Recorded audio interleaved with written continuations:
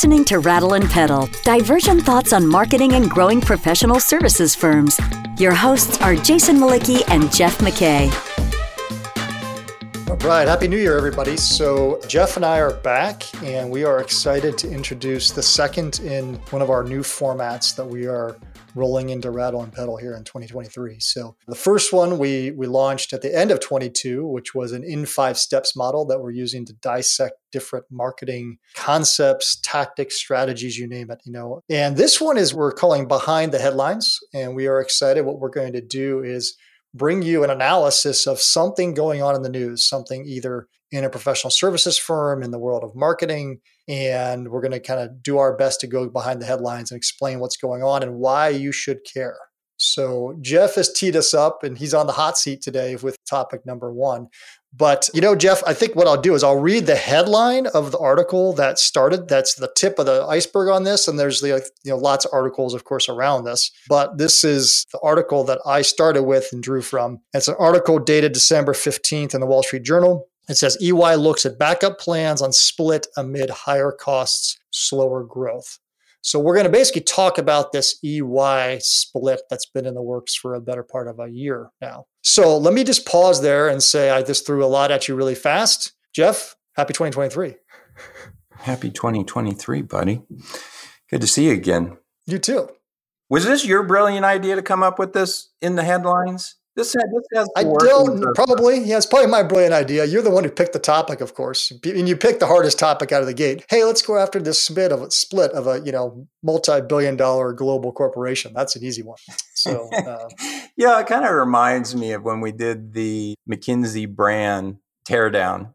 Yes. One of the things, hey, this is divergent thoughts on growing professional services firms. So we got to jump in and examine, dissect, how Well, I like that you brought it about growth because I do, obviously this is not a marketing topic. This is a growth topic. And it's definitely, I assume at the heart of all this, you're going to say is the split that has to do with growth. That's one element of it. But let's jump into this thing. So I guess maybe the very first thing is just let's set some context for people. If they haven't read about this or they simply haven't cared, they see the headline, they don't care. What the heck is going on? What is EY doing? Well, it's funny that you say that. Why should people care? This is the third go around on this potential split of EY. Oh, really?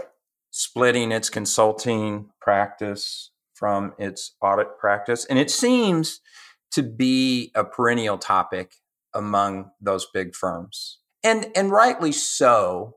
And I think the reason it's always in the news and it's so relevant is that the big four touch a lot of the world of business. I want to say I saw a statistic that the big four alone audit almost 2/3 of all public companies. I'm surprised it's not higher than that, actually. I mean, I would have thought it was 95%, right? I mean, it's like, once you're public, you would think that the expectation is that you're only going to go to one of those firms. Well, it's funny putting the size of these firms in context and their impact on the market. I remember reading a story and I saw this fact that just made my head spin, that the combined revenues of the big four are larger than 2/3 of the GDPs of countries around the globe. So four companies are bigger than 2/3 of the individual countries that exist in the world. So leading these firms is like running a country is the analogy, right? Yeah. In many respects. Yeah. Except it's a cross-border country. And these firms, contrary to what you might say, I think are trendsetters. Because they have such market share, they really set the tone for so many other firms that are smaller than they are. Yeah. And I think it's really important for our listeners to understand what's going on here because there's strategic fallout. Strategic fallout for their firms? For their firms. Yeah. As the big four go so many other accounting and consulting firms. And I talk to a lot of these accounting firms, and they're all struggling with this issue of consulting. And doesn't make sense for a consulting firm, an accounting firm to be united. They have very different business models. One's a regulated business, the other is not. And the tentacles across the two are incredibly complex, particularly for organizations that are global, where you have regulatory bodies in every country with their own take on how their businesses should be regulated. It's complex, but there's a reason that these companies have grown up together, if you will, as siblings. Before we go too much deeper, I want to just take a pause, and I want to just make sure that we quickly explain what's going on. And I want to clarify your point on why this is really important to understand and why it's important to think about as a firm leader or a firm marketer that's not inside of EY, right? So EY is splitting its accounting and audit business from its consulting business, right? And you said that they've given those two splitted entities code names. Accounting firm is the code name is AssureCo, and the code name for the consulting firm is NewCo. And they're planning to split it, and the consulting business would be spun off and would go public on the IPO market to raise capital for the business. And then originally they were planning to raise corporate debt, traditional corporate debt for the balance of that. I think the whole deal, when I read the article, said it was $30 billion was what they were going to raise on the split, $11 billion in equity through IPO, and $18 billion in debt.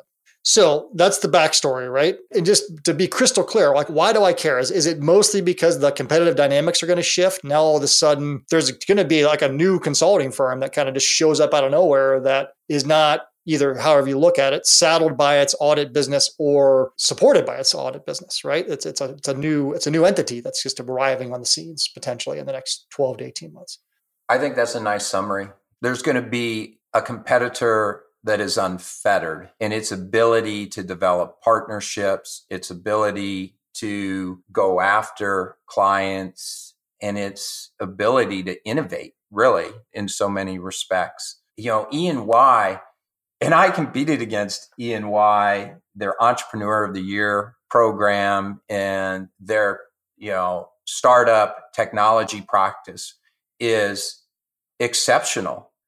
And E&Y audits some of the biggest names in tech: Google, Facebook, Amazon, Apple, Netflix, just to get a feel for that. Workday. I'm not familiar with any of these companies. So can you give me some I'm more familiar with? Yeah. I'm teasing. That limits what you can do creatively, I think, from a consultancy perspective. So I think having an entity that is unfettered gives the organization, I think, the energy it needs to really drive much more innovation. That's on both sides of the split. That you think it drives in, it opens up innovation opportunities for both AssureCo, I'm using the code names, and NewCo. I think so. In innovation in different ways. I mean, when you look at the promise of the NewCo, it really is about transformation of businesses. That's what consulting does. Audit, on the other hand, is really about transparency and trust. But where is audit going to go with blockchain technology? Who knows where that's going to go? I find it much more interesting on the consulting side. And I think that's where the cascading effects from a strategic perspective are going to happen first with the big four, because they're going to have to make decisions about, do they split or do they not split? And if so, what does that look like to their operating models? Do they continue as is, or does something evolve out of that? I don't know. The next tier, the BDOs, the Grant Thorntons, the RSMs of the world will need to make decisions about what they want to do as a result, because I'm sure they're competing against some of those big four players for some of these technology engagements as well. So, and then it just kind of cascades all the way down from there. You've read up a lot on this. What's your take? Why are they doing this? Is it client driven? Is it, the biggest criticism I would say of most audit consulting marriages is conflict of interest, right? It's like, you're on the one hand, you're auditing me. On the other hand, you're consulting me on stuff that could affect all kinds of things. And that's been the biggest criticism for years. Is that driving it, or is it something else? I think that's a great question. With any strategic choice that you're making, it's multidimensional. It's nuance. And what we're seeing, and I think we probably should have said this at the beginning. You and I have no idea what's going on behind the doors at E&Y. All we can read is what's in the headlines or maybe from connections we might have at these firms. But even these firms aren't going to be talking much about this because they're going to, the partners in particular are going to have NDAs. They can't share this stuff. So to a large degree, it's speculative. But in the firms that I've been in, when you see major transactions like this, whether it's an acquisition or a divestiture or an IPO, I think there's several things that are in the soup here. One is conflict of interest. You've hit on it.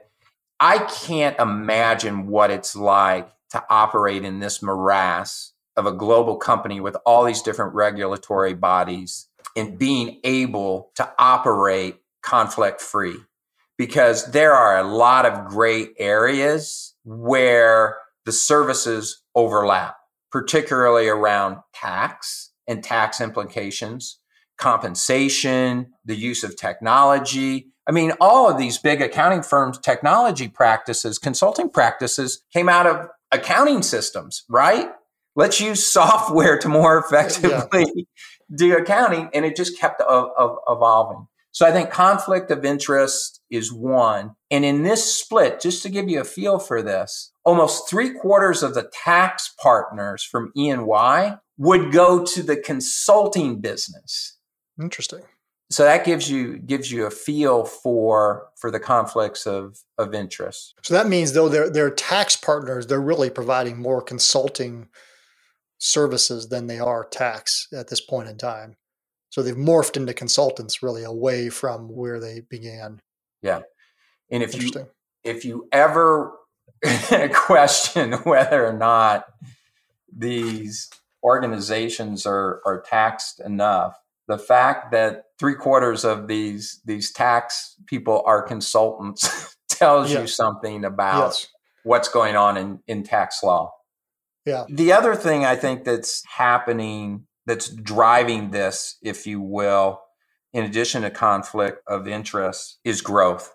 When you have these conflicts of interest, you can't come up with these different strategic partnerships. You can't go after certain clients. This industry is growing really quickly, and these firms are business people, and they want to make sure they're capturing their share of the upside. Deflecting that risk, right? But yeah. The other thing that's going on here is they also wanted to mitigate risk. Because of the conflicts of interest, because of the nature of audit, and we've seen, some really highly visible audit failures, not the least of which the most recent one of FTX and what's going on there, all the way back, to my history at Andersen and Enron. Yeah. There are significant risks associated with audits. Some of them are material, some of them are not material, but the risk exists. As you say that, the cynic in me instantly went to the split of R3 Andersen and Andersen Consulting, which of course became Accenture for people that are maybe younger, didn't know that. And at that time, nobody knew that, R3 Andersen was going to basically, torpedo itself into the ground as a result of those things. And initially I thought, I wonder if that's an indication of what's to come here. Just being glib, that there's something underneath the surface we don't know about, right? Clearly not the case, or I shouldn't say clearly not the case, but highly likely not the case. I had a question for you as it relates to that real quick. How much of this is do you think is about kind of like new and old? People have called the audit business old for 30 years, and consulting, of course, and technology-enabled consulting is growth. So is some of it just the consulting side of this business is growing faster, so let's carve it out where it can get a higher valuation, be worth more, and not be saddled by this audit business that maybe is lower growth and sort of seen as yesterday's news? Is that some of what's going on here, or is that I'm being overly simplistic? I totally know that. I'm not trying to be an expert here. I'm just curious your take. I think there is some of that. I don't think I'd call it old and new. I think I'd call it sexy and that's unsexy. A better way of putting it. Yeah. That's for sure. There's also, and this gets to those, we don't know what's going on. Yeah. But oftentimes when you see transactions like this, liquidity events occur to meet certain financial liabilities that may exist within the organization related to pensions. There may need to be a payoff of some kind. I don't know about that, but I assume there's something going on. And the audit partners are seeing, they're going to see a big payday here. Well, to your point too, you think about all the talk about retirement and baby boomer retirement, right? I mean, there could be a whole looming chunk of partners in there that need an exit, and it's a way to get capital in the door to fund all of that, and so for all we know. Okay, so we've talked about the why. So what's going on with the delays? Because when did this first kind of start hit the street, if you will? I mean, you said this is the third time, but this, I guess, the most current iteration. When did this first start to come to air or to the surface? And then what's happened in December that's changing things? I think we both know what it is, but talk to us a little bit about that. I think there's a case study here in the dynamics of business. This has been going on for about 18 months or so. Okay. And the thoughts of doing this transaction occurred before inflation, before interest rate increases, in a totally different business environment. And all the numbers looked really positive to everyone involved. And now with the interest rates going up, businesses are beginning to cut back in anticipation of recessionary pressures. Consulting is often one of the first things that's cut by companies, and E&Y is already beginning to see some of that pressure. So the numbers that worked 18 months ago may not be the numbers that still work in terms of the way the deal is structured. For example, they wanted to IPO a portion of these shares. Well, the IPO market is essentially dried up. Yeah, it's funny. They have some data in that particular journal article where I think just to give people some context, there was roughly 1,000 IPOs done in 2021, and there were 167 lists in 2022 by the time of this article, basically. So only 10% as many deals went to market in 22 as 21, because the broader stock market was off so far that valuations were down. Of course, one could argue, I haven't looked at the historical trends, but I'm sure that 1,000 was exceptionally high, and that rate, valuations were beyond appropriate in 2021, right? But regardless, different market, to your point. Yeah. But I think generally the same mega trends are still in place. Audit continues to be unsexy. Consulting continues to be sexy. Consulting is, multiples faster growth than audit. And there's different operating models. One's regulated, one's not. So I think those mega trends continue for E&Y and for the industry as a whole. You're listening to Rattle and Pedal, divergent thoughts on growing your professional services firm. Your hosts are Jason Malicki, principal of Rattleback, the marketing agency for professional services firms, and Jeff McKay, former CMO and founder of strategy consultancy Prudent Pedal. If you find this podcast helpful, please help us by telling a friend and rating us on iTunes. Thank you. Now back to Jason and Jeff. So I think in the article, they talk about how the deal will probably look different than it would have looked 12 months ago. I don't think we need to spend a lot of time on this, but I think, when to kind of close out on that first headline, which is basically that, when they first started to look into doing the deal in early 22, they were saying corporate bond rates or debt rates were, just under 3%. And by the time that article published, it was up, above 6 and kind of hovering up at 5. And so I think one of the things in the article was saying that they would probably go to private equity firms and private debt markets, to fund a portion of this. There's also an interesting comment in there I wanted you to comment on where they said something along the lines of they're shooting for a soft separation with both firms under one umbrella by mid-23 and a formal breakup once market conditions allow. That was actually the quote that was used. What do you make of that? Is that basically just saying, well, we're going to do this, but we're just going to wait until we can get the best bang for our buck possible? I think that's absolutely what it is. Yeah. And these are savvy business people in these firms. So it makes sense that they would do that. And I'm not so unsure that this couldn't be to E&Y's advantage, because they can still push through with the complex voting and approval of the process. and even more complex unwinding of these companies, the shared systems, the shared functions, the shared compensation and recruiting capability. I mean, all that stuff needs to be separated, and it would be much nicer to do that under controlled environment instead of, some really tight deadline. Yeah. If they were rushing to get the deal done in December 21 to take advantage of record low rates and all that other stuff with it, it would have been a total mess. Yeah. I think this gives them the opportunity to do it right. Unfortunately, as they separate, they're still operating under that umbrella of conflict of interests and all those other limitations. So that idea of a soft separation, it doesn't, in terms of the reasons to do this, it takes away the value of the first one. So, I mean, there's opportunity costs for waiting, right? You're going to forego all the upside of the potential to save $1 billion or $2 billion in interest or get more at an IPO. I mean, that's what they're weighing right now. And nobody has a magic ball into that outcome. That's why they get paid the big bucks. Yeah, one thing I'd like to ask you before we wrap up, I would encourage listeners, we'll put it in the show notes, to read the foundational article that sets this up, because it's a good education on really kind of debt markets and equity markets, and in a context that you understand, because it's in a firm like yours, most likely. And so what would you suggest listeners do with this information? Like what, if anything, should they be doing now, given, and I say now the long now, right? The next 3 to 6 months, not the now of the next week, with this coming down the pipe, knowing that this is going to happen at some point in the next 18 months, what should listeners be thinking about or doing now in preparation for that, if anything?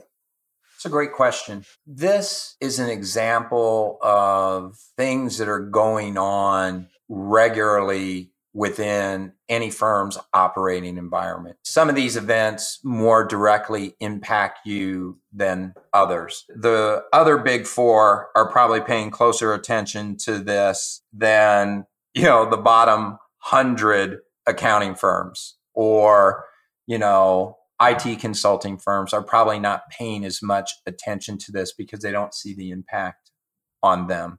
So I think putting it in context is important.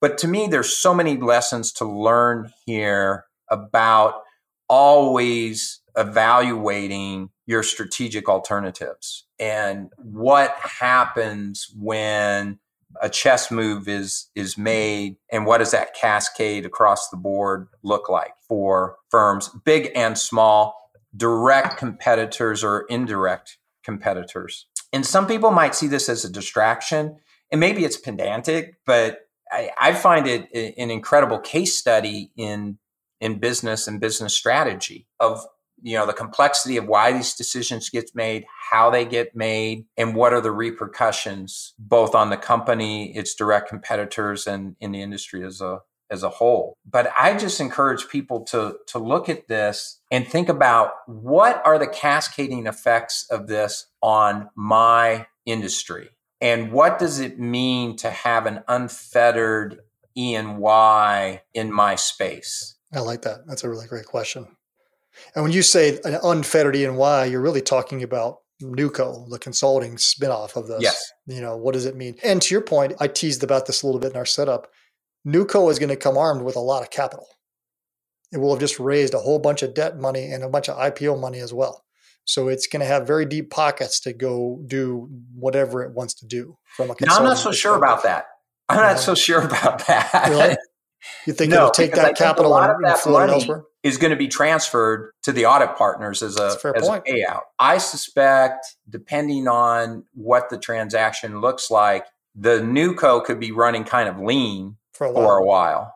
I don't know that, but I suspect, and they're going to be taking on a lot of new costs because now they're going to have to stand up their own systems, their own HR function, their own marketing function. They're going to have to rebrand the firm. They're going to have to build that brand, which is a huge investment. I think they're going to be operating pretty leanly for a while. Yeah.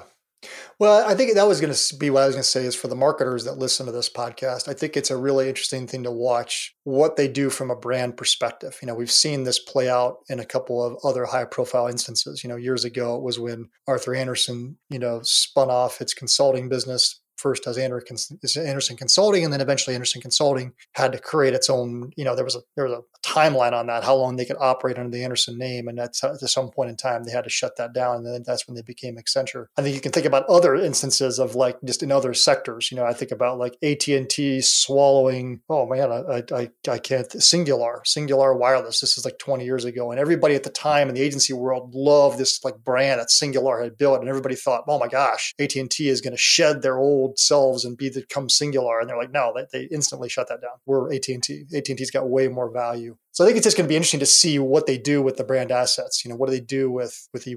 And so I think that's really worth paying attention to because it's a great lesson in thinking about like, where brand equity really exists in names and assets and identities and what you do with them. Because I was one at the time that I thought Andersen Consulting would be really, really hurt by losing the Andersen name. Turned out to not to be the case at all. Some of it ended up being fortuitous. They got out from under a name that eventually got, sullied. But actually, they created a new brand that was more powerful and more interesting and more memorable than anything that came before, in Accenture. So as a marketer, this is a really interesting thing to watch because of that. Because when you see these types of splits occur, a new entity is being created out of something, out of nothing. So it's got to have a name.